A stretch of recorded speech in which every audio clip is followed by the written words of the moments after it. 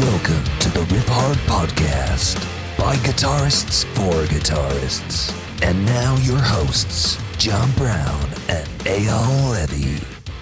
Hello everyone, welcome to the Riff Hard Podcast. Thank you so much for listening. We've been running conversations with some of the best guitar players in the game for over a year now. Not only has this been amazing for myself and Eyal to learn from, but it's been amazing for us to share this vast knowledge with all of you. If you enjoy what we're doing, then please share us with your friends, and we especially love iTunes reviews. Remember that you can tag us if you want to share the podcast on your Instagram. You can find me at Brown Monuments. That's BROWNEMONUMENTS. And you can find Eyal at Eyal Levy URM Audio. That's EYALLEVIURMAUDIO.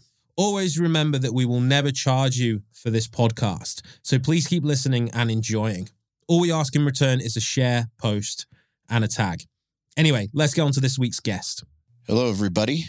Welcome to the Riff Hard Podcast. Our guest today is Myles Kennedy, and man, he was a great guest. And I just got to say that at this point, his notoriety is preceded only by his ability, and there is a lot of ability.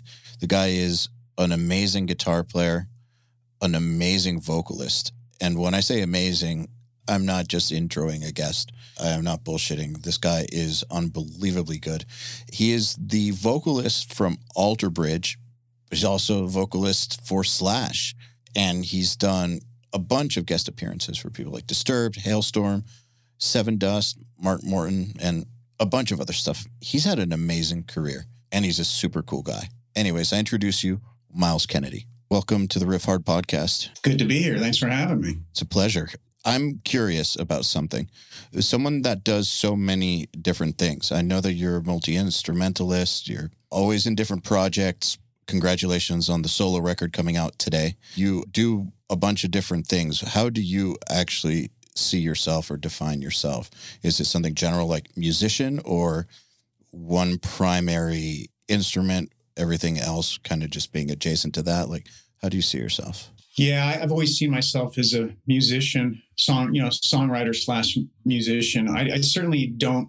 I think initially people knew me as being more of a singer slash frontman. And what's interesting is, as far as my journey goes, that was never the initial goal. I was a guitar player. I was way too much of a wallflower to want to be the frontman. I just wanted to play my guitar and write songs. So yeah, life is, it's interesting how it's all turned out. So if you were to ask me, my official answer is very lucky musician. It's interesting to hear that vocals, I guess, aren't or weren't your primary goal or focus. One thing that I really do think people seeking a career in music need to kind of get comfortable with is the idea of recognizing where the opportunity is coming from and rolling with it, because you may not get another one. Right.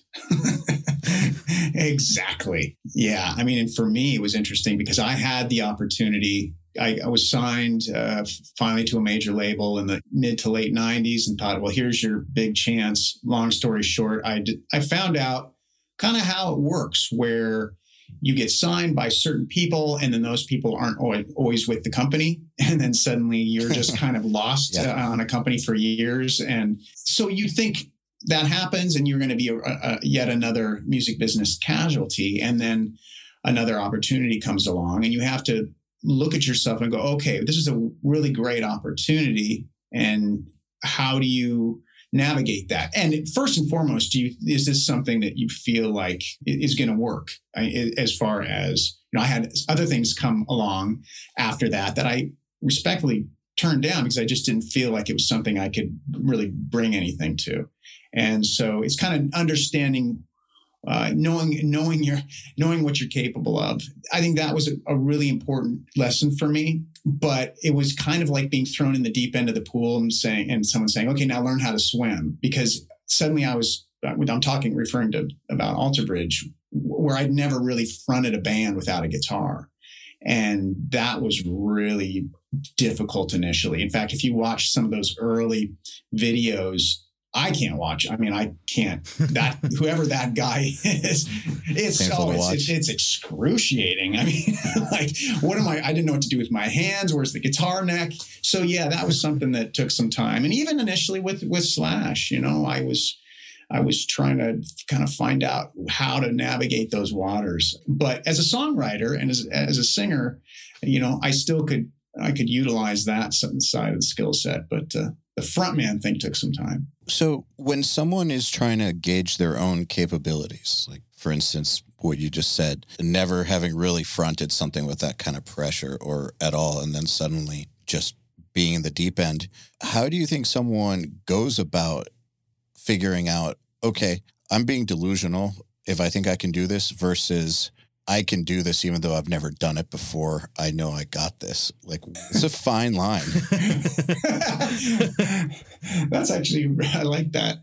I think that it's a very fine line. And that's why initially there were some things that came along where it literally was, dude, you're delusional if you think you can step into this at this time. You're just not ready. And then comes a point where, you know, you listen to enough of your self-help, your Tony Robbins self-help tapes. And I think I can, and damn it, people like me, you know, the Stuart Smalley or whatever that character was.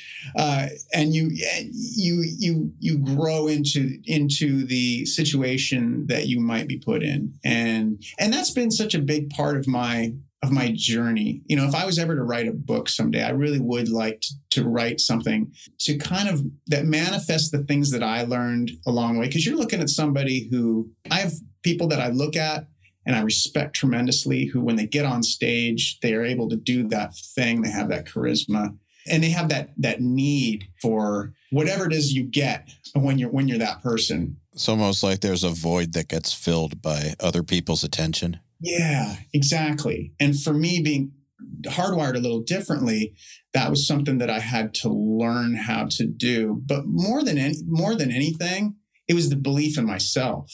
That was the challenge for me from get-go. You know, in high school, I had such bad stage fright. It was crazy how bad it was. And so being able to tackle that and really work through all that, out of everything that I somehow, as far as how my career has worked out, that's the one thing I'm probably happiest that I was able to overcome and that to get from point A to point B. Because man, when you're staring down any sort of anxiety issue, it seems like such a ferocious monster. It doesn't seem like there's any way you're going to tame it. And I can assure, if I can do it, anyone can do it. Trust me. That's amazing. Do you think that at some point people do just need to say fuck it and take a massive risk? Yeah, you just got to jump up. You just jump into the deep end, man. Just see if you can swim. I mean, what's the worst that'll happen? You'll drown. If it doesn't work. Yeah. It's not so bad. I've heard it's not so bad. Would you say then that you use the guitar as almost like a mechanism to cope with the stage fright? Yeah, it was kind of like my shield. Look, I mean, the guitar was how I found my identity as a kid. I was a small kid. I was the late bloomer. I was one of the last guys to hit puberty in high school. It was horrible. And because, you know, people think, oh, that's not so bad, but it actually kind of messes with your head because you can't keep up with your peers, and girls, they don't take you seriously. They just want to pinch your cheeks, you know, like, so it's like a whole, it's like a whole thing. And I was trying to find my identity. And so when I heard there was this afternoon, I always tell the story where when I was playing football with my little brother, I was like 13 and I heard Eruption into You Really Got Me. And then about an hour or two later, I heard the riff to A Whole Lot of Love. And that was like the beginning of the journey. Right. And I was like, I have to, whatever that is, I want to do that. And so when I started playing guitar, I was so obsessed. And because it was suddenly I was finding my identity. I was finding who I was, and through that beautiful instrument. And so when it came time to be in the situation where now I was asked to sing without that security blanket, I might as well have walked out on stage with my pants down around my ankles. You know, that sounds terrifying, actually. Yeah. Yeah, right. Did you consider yourself a vocalist before that, or is it just something that you kind of were able to do, but it's not how you defined yourself? I was starting to get more comfortable with that probably in my late 20s. Initially, I was in my early 20s. I just thought of myself as a guitarist, songwriter. I knew I could sing a little bit, but I knew guys that I would look at from afar and go, now that's a singer. And so I think that I had to spend a lot of time developing, more than anything, stylistically and defining my instrument. Because I went through, like a lot of singers do, and guitar players for that matter, anybody, where you copycat. So if I listen to the first Mayfield 4 record that was recorded in 97, what I hear is a guy who had no idea who he was yet. It's like he was listening to way too much Jeff Buckley. And not that that's a bad thing. I mean, Jeff is still one of my favorites. I was about to say, is that possible? Yeah. Right? Exactly. Right. Well, I'd seen him play about 2 years prior, and it changed my... It was incredible. It was like one of the most incredible things I probably will ever see. And so I had that influence, and I was listening to a lot of Radiohead, and I listened to those vocals. I'm like, okay, that, clearly you weren't quite there yet. And even before that, I was in a band who were kind of like more funky rock. I don't know how to describe it, but I was obsessed with Stevie Wonder and Marvin Gaye. So there was that element. So it took a long time to discover who I was. And that was the hard part of the journey in that respect. If you don't mind me asking, how old were you when the Alter Bridge thing happened? I was 49. No, I'm joking. I was 33, I think, somewhere around there. That's awesome. The reason I'm bringing that up is because through Riff Hard and a lot of our subscribers and also my other podcasts in the recording school, I encounter lots of people who they get to be 30, 35, whatever, and they feel like it's over. Life has passed them by. There's no point in even trying from this point forward. And it's awesome to hear that 33 is when, what we know of your career is, when that went public. Like, you lived a whole life before that. Absolutely. I'm a firm believer, and I'm glad you bring that up. I'll tell you what. I think that people do think that if you've reached the end of the road once you hit 30, it's not like you're an athlete. If you're an athlete, things change, your knees give out, your joints, I can understand that, but this is music. There's a recent success story, and he's such an inspiration to me because it was the same situation, but I think even more unique, which is Sturgill Simpson, who's here's a guy who was working for the railroad, and suddenly he starts making records, and the guy, he's brilliant. Like, his songwriting is, as a songwriter, I hear his lyrics and what he does, and I just go, this guy he was doing what? And then so in his mid-30s, he decides to follow his bliss. Look, I don't know if you're familiar with Joseph Campbell, but Joseph Campbell's like a big thing for me. And there was a lot of his teachings were about following your bliss, the idea of doing what you want to do. And I think that seeing someone like Sturgill Simpson do that in the middle of his 30s, and how successful he ended up. He's Grammy Award-winning artist now. And so I think that should be an inspiration for any artist who thinks that just because you cross that threshold that you're done. You're not. You've got plenty of time. I actually think that those years, the early 30s, are actually the point when you do find your own voice, where you've managed to gather all these pieces that you've collected in your early years, such as listening to Marvin Gaye, Radiohead, but then you can define it and create your own sound out of it. I think that actually happens late 20s to early 30s, that people really find what they want.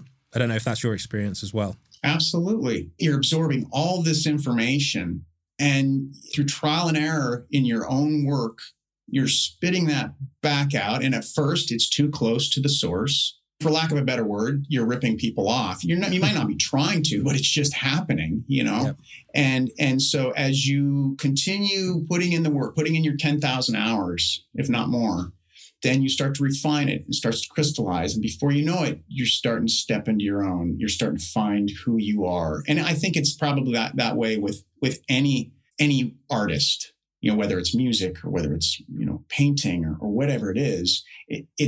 It's the idea that you just keep putting in the time, and it's trial and error. And it is hard, I think, because what you sometimes start to think is like, oh man, I got to go out in the trenches and do this again. And is this all just a waste of time? And you got people around you going, when are you going to get a real job? And you're going to start thinking about a family, all that stuff. But the thing is that if you're being true to yourself and you're following your bliss, this is your purpose, man. Like we're not here for a very long time. And I have a lot of people I know who didn't follow their bliss and they're freaking miserable. Yeah. Now they're in their third quarter and they're like, yeah, well, I've got a job and I make money and it's not really what I want to do. I don't know. That's just not what I want. I didn't want to end up that way. I'm sure also by virtue of the career you've had, quite a few people also who have followed that, and you can contrast the difference in the results and how they feel about how their lives have turned out. Absolutely. Obviously, there comes a point where people need to pay attention to reality because, reality doesn't go away. Bills do need to get paid. But really, someone is only too old if they decide that they're too old, right? In my opinion. Not just that, I don't know about you, but I didn't even start to feel like I was becoming an adult until I was like around 35 or 36. And I'm still an idiot, but that's when I started to be a little bit less of an idiot, I guess. Just a little bit less of an idiot. I feel like maturity doesn't really start to hit until your 30s anyways. And in some ways, I feel like some people just haven't lived long enough to really find their voice any earlier. So a lot of music and look, this is a super broad statement. So I know that this is not entirely true at all. But a lot of the really cool music that comes from people that are younger is very cool in ways that youth can accelerate in, like super technical proficiency, things like that. You'll see super young bands that can just do amazing, amazing things and wow the shit out of people. It might not be the deepest music ever, but I think that it takes a while. You have to live a little while before you can really, really find some depth, I think. And that's why, the prime time for composers, for instance, is in their late 40s, 50s, and 60s. Symphony conductors aren't considered to hit their prime until their 60s or 70s. This idea that your prime is in your 20s and once you hit 30, you're done is just plain wrong if you look at every other type of art in the world. That's a really, really good point. And I think people, they just either they don't know or don't understand that. I'd be really curious. It's funny you talk about composers.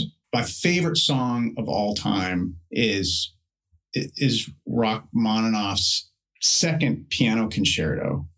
And I always wonder I'm actually looking for it now just to make sure, but it's in C minor.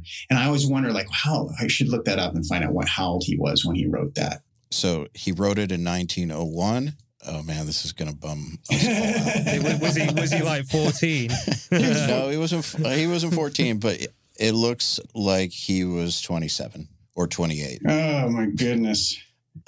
Yeah. Yeah, there's freaks out there. Yeah, that's what I was actually going to comment with, just saying that you can't make an opinion like that on freaks, because there are freaks in the world that just seem to be able to be good at everything really early That's age. why I said that the statement was super general. Because there's always going to be those people out there.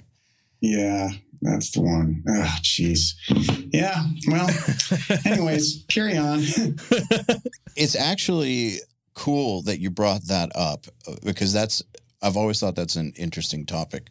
I think one of the things that I guess gets people super negative about their own age is freaks like that, prodigies, like people that are like 1 in 10 million or something, that just are the furthest thing from the norm of like a badass professional musician. Like there's obviously, to have a real music career, you do need to have talent, determination, all this shit. But within that, there are phenoms that come around and just are way beyond their years in terms of skill and ability and talent. And it's just a freakish thing. They tend to get a ton of press and people write about them and talk about them and make legends out of them. And so I think that people coming up mistakenly look up to those people as who to try to be like, or the gold standard, or even the norm. And I think that that's super dangerous, because there's a whole industry out there of hardworking people who are not that. It's kind of like if people say, well, Elon Musk dropped out of college, so I can too, kind of stuff. Probably don't. Probably not a good idea. Probably not a good idea. Yeah. But it is interesting. Like, it's that little engine that could thing, or the tortoise and the hare story. It's the idea of some people just accelerate really fast and they get from point A to point B, and they're these kind of unique situations, right? They're outliers or whatever it is. Mm-hmm.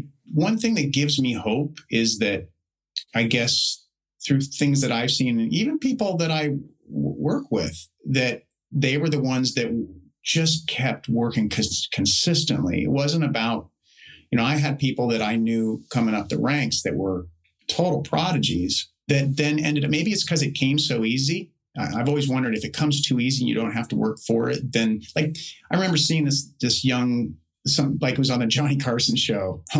This was a long time ago. He was this little child prodigy drummer, and he was like a little Buddy Rich. He was incredible. And he just kind of disappeared after, and it was like, what happens to some of those brilliant, child prodigies, where maybe it's just not enough of a challenge. But for those who have more mortal talents and are so hungry to achieve those moments, maybe that's what keeps, it's just sheerly the love of it that never goes away. It's a matter of keeping that love alive, that then eventually it happens. So I don't know. I think that the majority of people, we're talking about musicians, but I think the majority of people who can keep something going long term, something that requires creativity and something unique being brought, that's part of the job description. I think that the majority, at least of the people that I've encountered who have been able to sustain it over decades, are the type who just push on and push on and push on.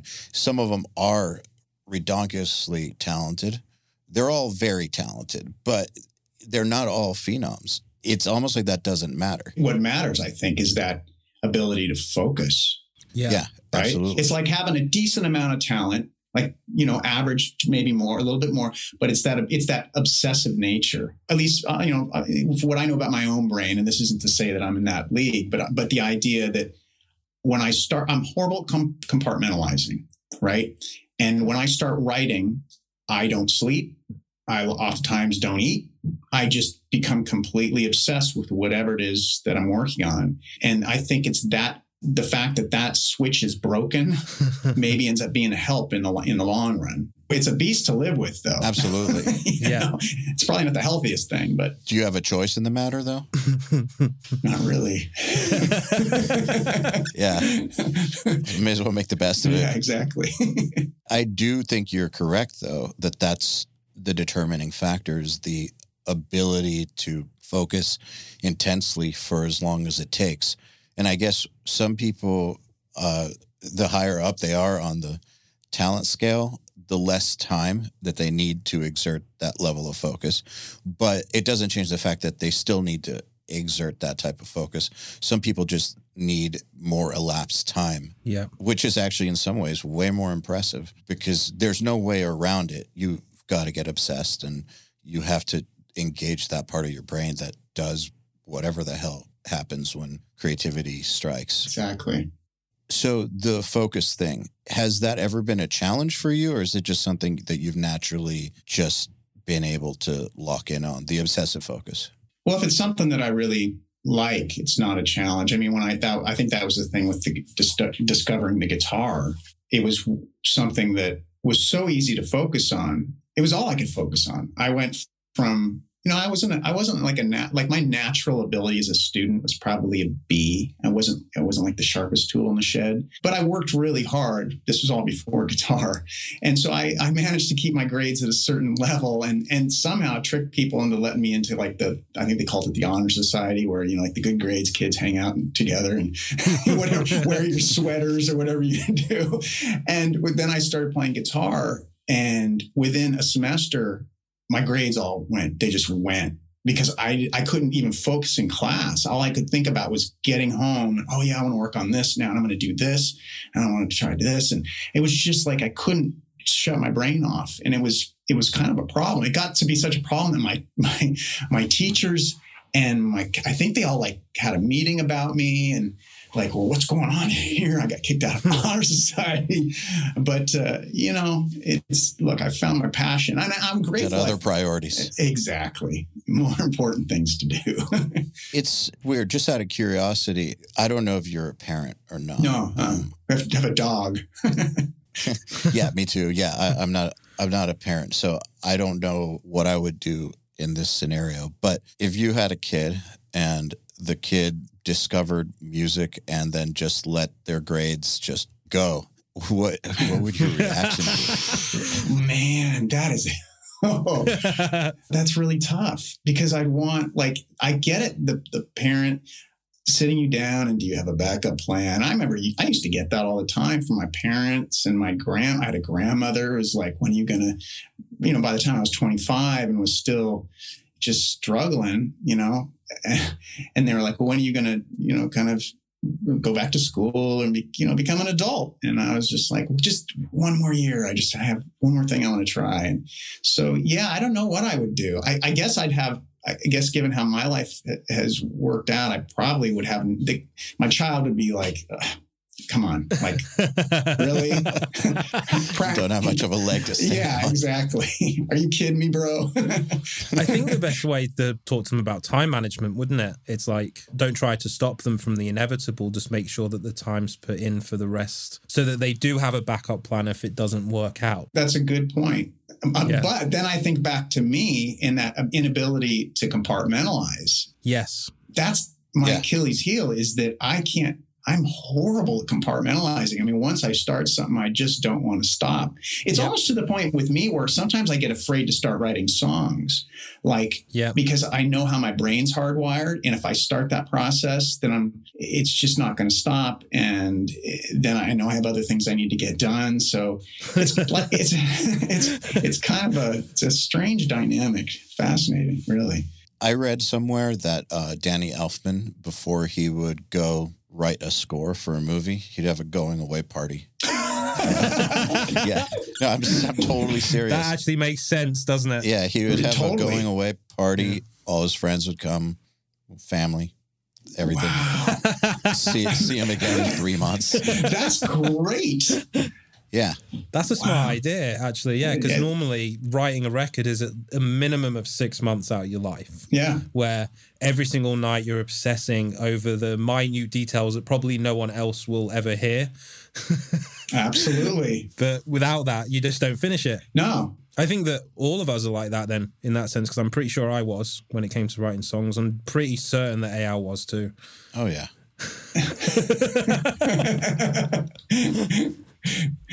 It's a double-edged sword, I think. I don't think you can create things without kind of destroying something else in the process. And I'm not trying to have like pseudo spiritual babble or whatever with this, but I think that in order to get obsessive and start creating things, you have to kind of make the decision to just let that take over.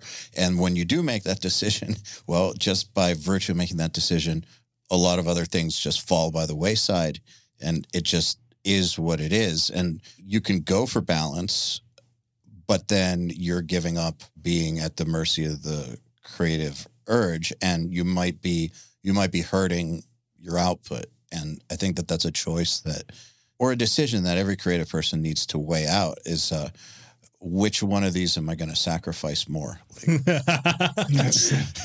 That's a really good point. It's so true. And I don't think everybody realizes that when they embark on the journey, is that it's a very selfish existence.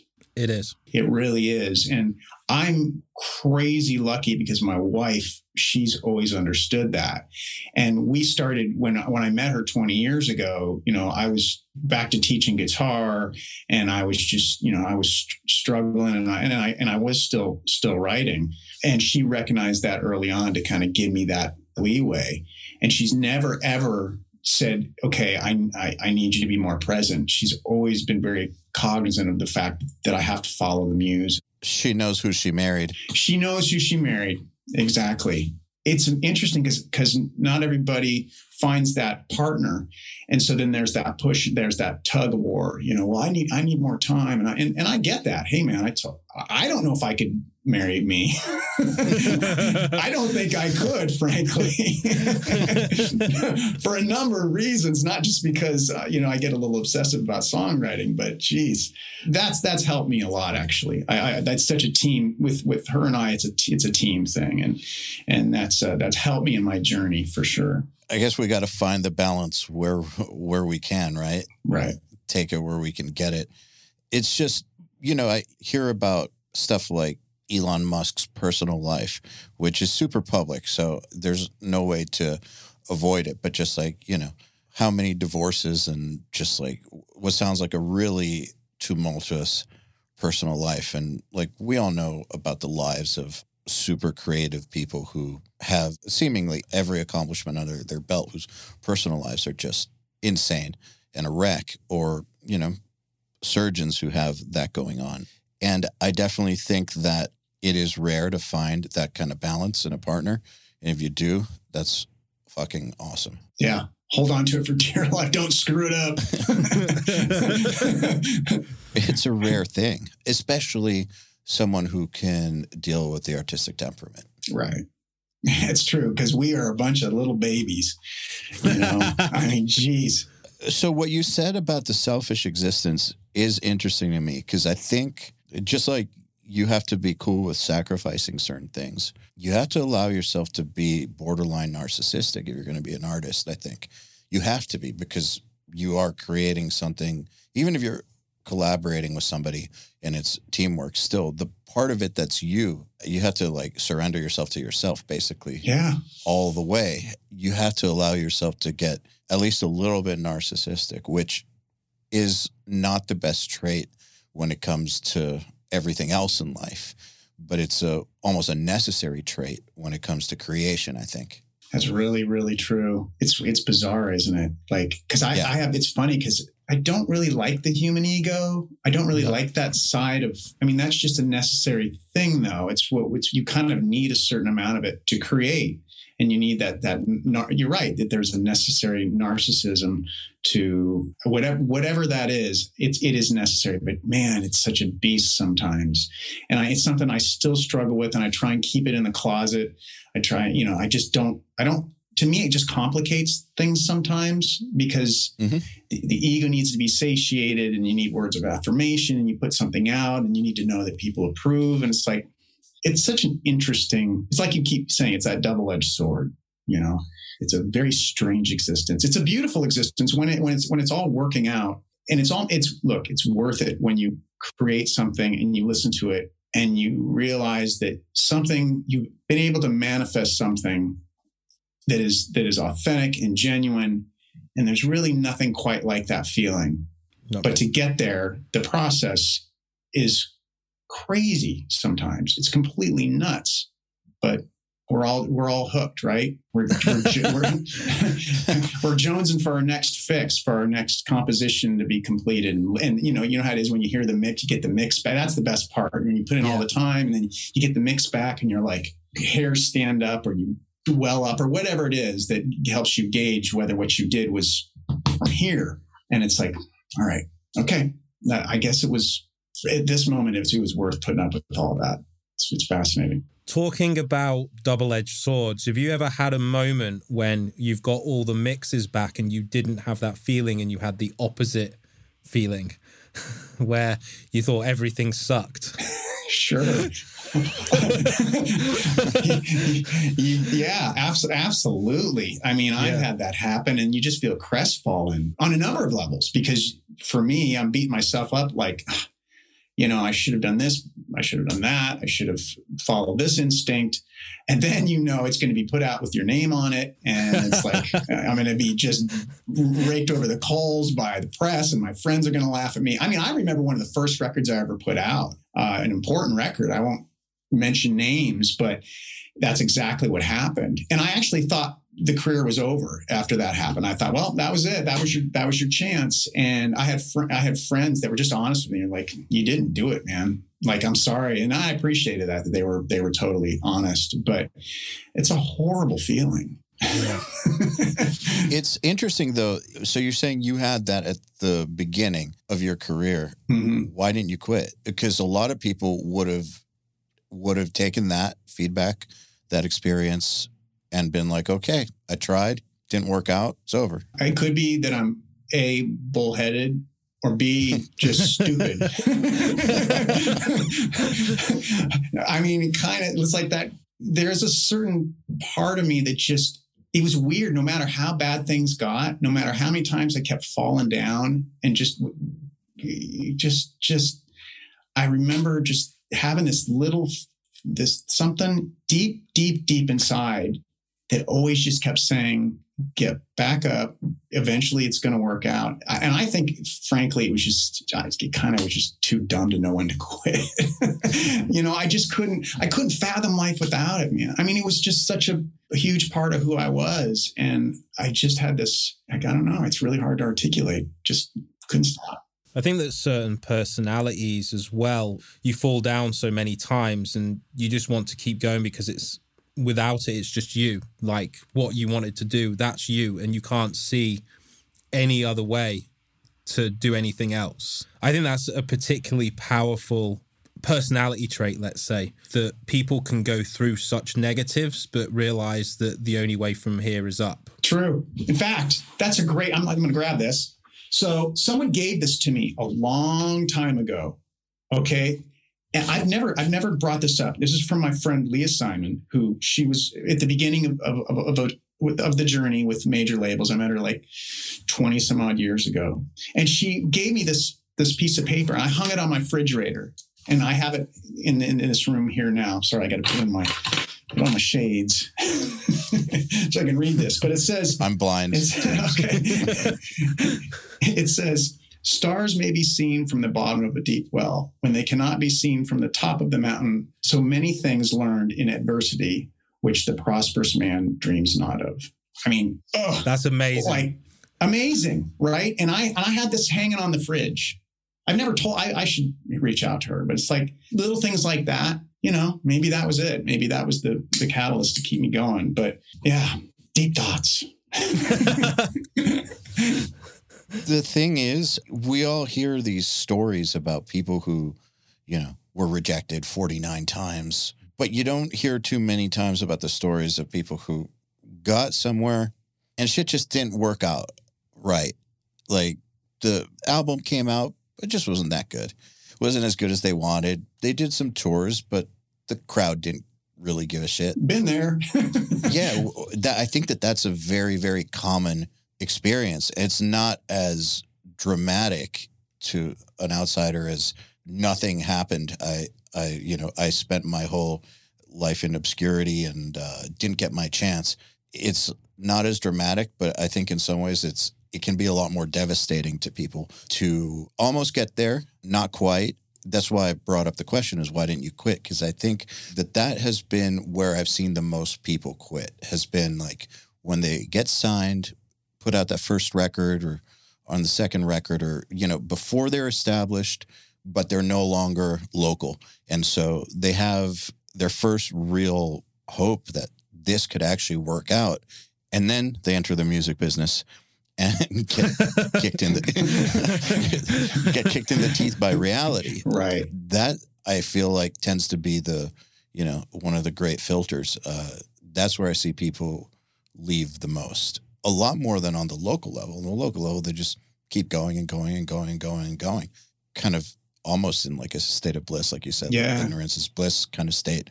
But that kind of like what you just said, that story you just said, I think that is where most musicians tend to quit from what I have seen. Man, you are just spot on. I mean, you're absolutely right. There's something that happens when you finally get your chance to play on a national level and you're playing in the big leagues, right? And then you discover, that's the sad part about it. Like someone told me, like the percentage of bands that actually ever recoup their record advance is like 5%. This was back in the day. Wow, that's pretty high. You're right. Wow. Yeah. So I'm amazed. Maybe it's 3%, but either way, it's not good. And when you dedicate your whole life, your first few decades on this planet to discover that, yeah, it's beyond devastating. And then what happens is that the whole experience, you become jaded, you sour on all of it. I was certainly at risk for that happening, without a doubt, after that 5 years that we spent at a major. But like I was saying earlier, I was just too damn bullheaded. I don't even think it's bullheaded, or there's definitely stupidity in there. I'll definitely own that. but I think it's just because it's all I knew. It was just literally like, it would be like telling someone to stop breathing, like learn a new way to breathe. That was what it was like. You might as well. Sounds like you didn't give yourself another option. I didn't. I had no other option. Maybe to teach guitar. Maybe I would have been kept teaching guitar. But I remember that. There was one moment. You ever seen Boogie Nights? Long time ago, but yeah.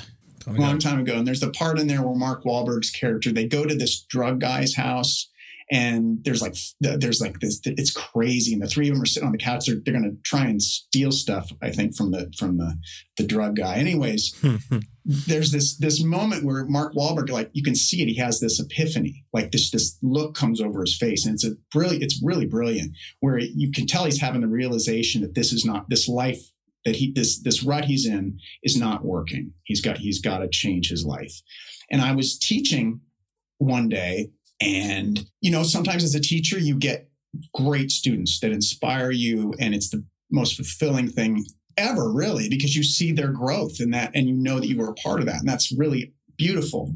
But then occasionally, you realize you're babysitting. And I remember sitting there and there was this very young, he was an adorable kid, but he was just, I think before he got there, his mom must have taken him to the candy store or something. And he was just, he had no desire to play. And he was running around, and I was in this little closet of a room and he's just running around the room and I'm sitting there holding my guitar. And it was that was the moment that like, this is my life. Yeah.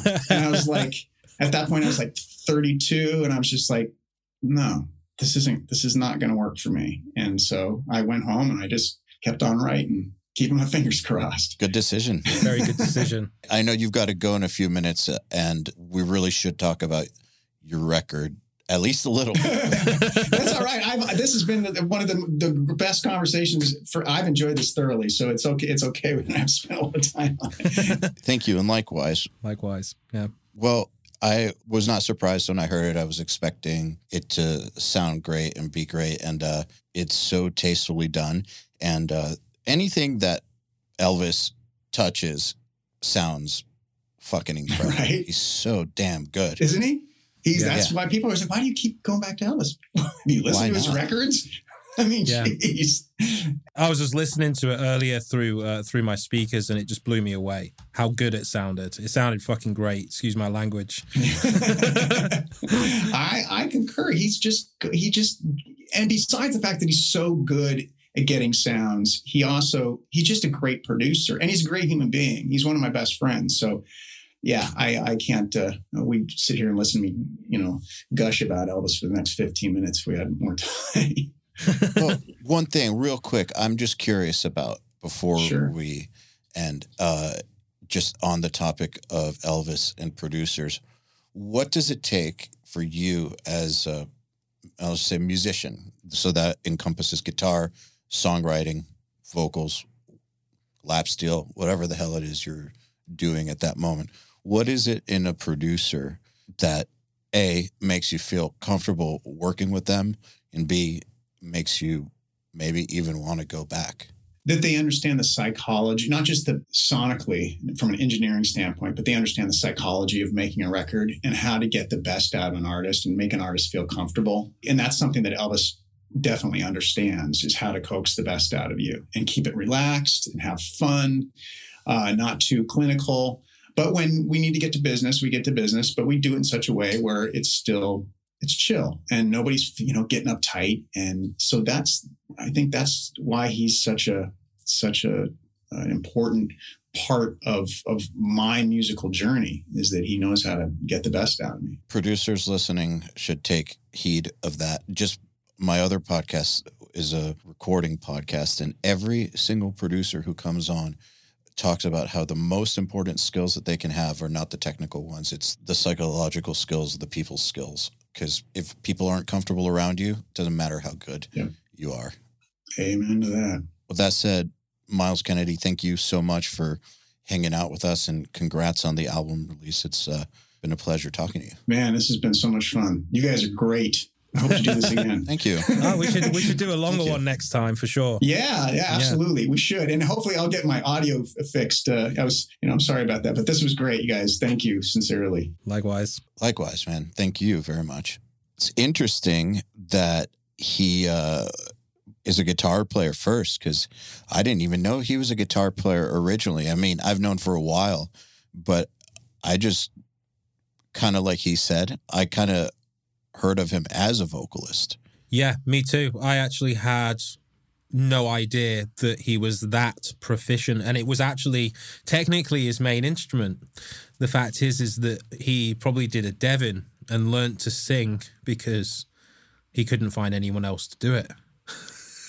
Dude, he's a phenomenal guitar player. Yeah, phenomenal guitar player and a phenomenal vocalist. Yes. And just hearing him speak about how he had no other plan, you can hear it in the way he plays. Like, not only sings and plays guitar, but you can just hear it in the way that he's writing. Like, he believes in everything that he's doing. You can just hear it. I don't know what to say other than, yeah, I completely agree. There's a confidence in his vibrato that you cannot fake. No. Yeah. It's right from within. It's really hard to explain, like, picking up on those things, but I think we've previously talked about it. Well, actually, we talked about it with Nita, I think, that trying to do something that isn't completely you, that the audience can just pick up on it. Like, we can pick up on bullshit. It's like we're programmed that way. Especially fans of guitar music. Yeah. Yeah, and vibrato is the thing that can really ruin guitar music. Yeah, he's got that, and I don't even know what to call it. Like, he's got that perfect vibrato that's not too wide, not too fast. Yep. Just, like, perfect. Yep. Which very few players actually have. Like, Marty Friedman has that. Wes Hauck. Yeah, Wes has it. Zach has it in his own way. Yeah. But it's actually super, super rare. Yeah, and for me, the vibrato is what makes or breaks a player. Like, if the vibrato's bad, I turn it off. It doesn't matter how good everything else is. If the vibrato is wrong, it ruins everything for me, which is bizarre. Same here. So one of the reasons that I was so against the Guitar Pro era, like I'm not against it anymore, but I was at the beginning. Yeah. The reason was because I felt like I don't think Guitar Pro was ruining guitar playing or anything like that. But what I noticed was that guitar players that wrote in that and then didn't really learn their parts were not getting vibrato right. Like, it seems like vibrato got really, really bad when people started using Guitar Pro for some reason. And I think it has something to do with them learning parts that were in Guitar Pro and the vibrato that's in Guitar Pro. Now, that has since corrected itself, I think. Yeah. There's a lot of great players with amazing vibrato now. But at first, when that transition in how people wrote happened, yeah, the first thing that went out the window was vibrato. I think, like, maybe it's just that people didn't focus on those key elements as much because they were just learning what they'd done on a computer. So they were trying to recreate what they had programmed. And the program couldn't do good vibrato. So they basically mimicked the program's vibrato. Yeah. It's interesting, actually, because it's a double-edged sword. From the programming era, we got drummers that didn't know what triggers were, But we also got guitar players that try to emulate the vibrato from Guitar Pro. Yeah. Well, other things did happen that were good, like the technical ability of guitar players went up a lot. Like the things that people can downpick now. Yeah. With the exception of some freaks like James Hetfield. Yeah. What people can downpick now is way beyond what people just could normally casually downpick in the early 2000s. Yeah. I mean, it's just it was a skill set that was required in Bay Area thrash. There's a lot of guitar players throughout that movement that were very, very good at downpicking. But then after that, up until mid to late 2000s, it really wasn't utilized again. It was almost forgotten, like a forgotten skill set. But nowadays, there's loads of guitar players that have great downpicking abilities. And fortunately for us, great vibrato abilities. Yeah. Thank God. Thank God. One thing that I want to point out about what he said and what he talked about was the obsessiveness, which led to not quitting and the not letting age be a factor. Like, imagine, dude, that guy has had an amazing career. Yeah. Alter Bridge, like Slash, the list goes on. The dude has had a fucking unbelievable career. All of it after the point where most people think you should just quit. Yeah. Imagine if he listened to those people. Imagine if he just quit, then the world wouldn't have got to realize his greatness. I mean, just there's an example of this as well that we can talk about just outside of the music world. And thank God that he didn't quit. Another one of those is Morgan Freeman. Now, that guy, the actor, the actor Morgan Freeman, like he was in his late 30s or maybe even early 40s before he got his first major role. And that's really late. But can you imagine a world without that guy's voice in it? I don't want to. I don't want to either because, so many beautiful moments that are encapsulated in my life from that man. And I think that a lot of people have quit that could have ended up being top tier level, had amazing careers, and it was almost like their own id, I guess, or ego maybe, or anxiety got in the way of what they should be doing. Well, yeah, when they say it didn't work out for me, but they took themselves out of the running, it didn't work out because you took yourself out of the running. Like, you guaranteed that outcome. Now, that's not to say that if they had stayed in the running that... It was guaranteed, yeah. Nothing's guaranteed. That's, that's why these things are risky, and that's why they're special also when they do happen. But regardless, by taking yourself out of the race, you have signed and sealed your own outcome. There is that, but you've also got to remember that everyone has their breaking point. Sure. As well. And, there's probably nothing wrong with that, but at the same time... The universe doesn't care, though. The universe doesn't care about that. And it's a case of, if you're going to quit, just make sure that you're not going to be in 10, 20, 30 years' time thinking, I wish I'd just continued on with it. Because that would be probably worse than being broke and trying to do it. At least absolutely. If you're doing it, you're trying, So I think you should quit when you're ready to move on. Yes, that is what I think so too. Yeah, there's absolutely nothing wrong with that. I mean, look, people are allowed to make whatever decisions they want with their own life. But I think quitting something before you're ready to move on, when it comes to something as personal as music, maybe it's the practical thing to do. If you don't address it properly, you're going to deal with some psychological fallout, I think.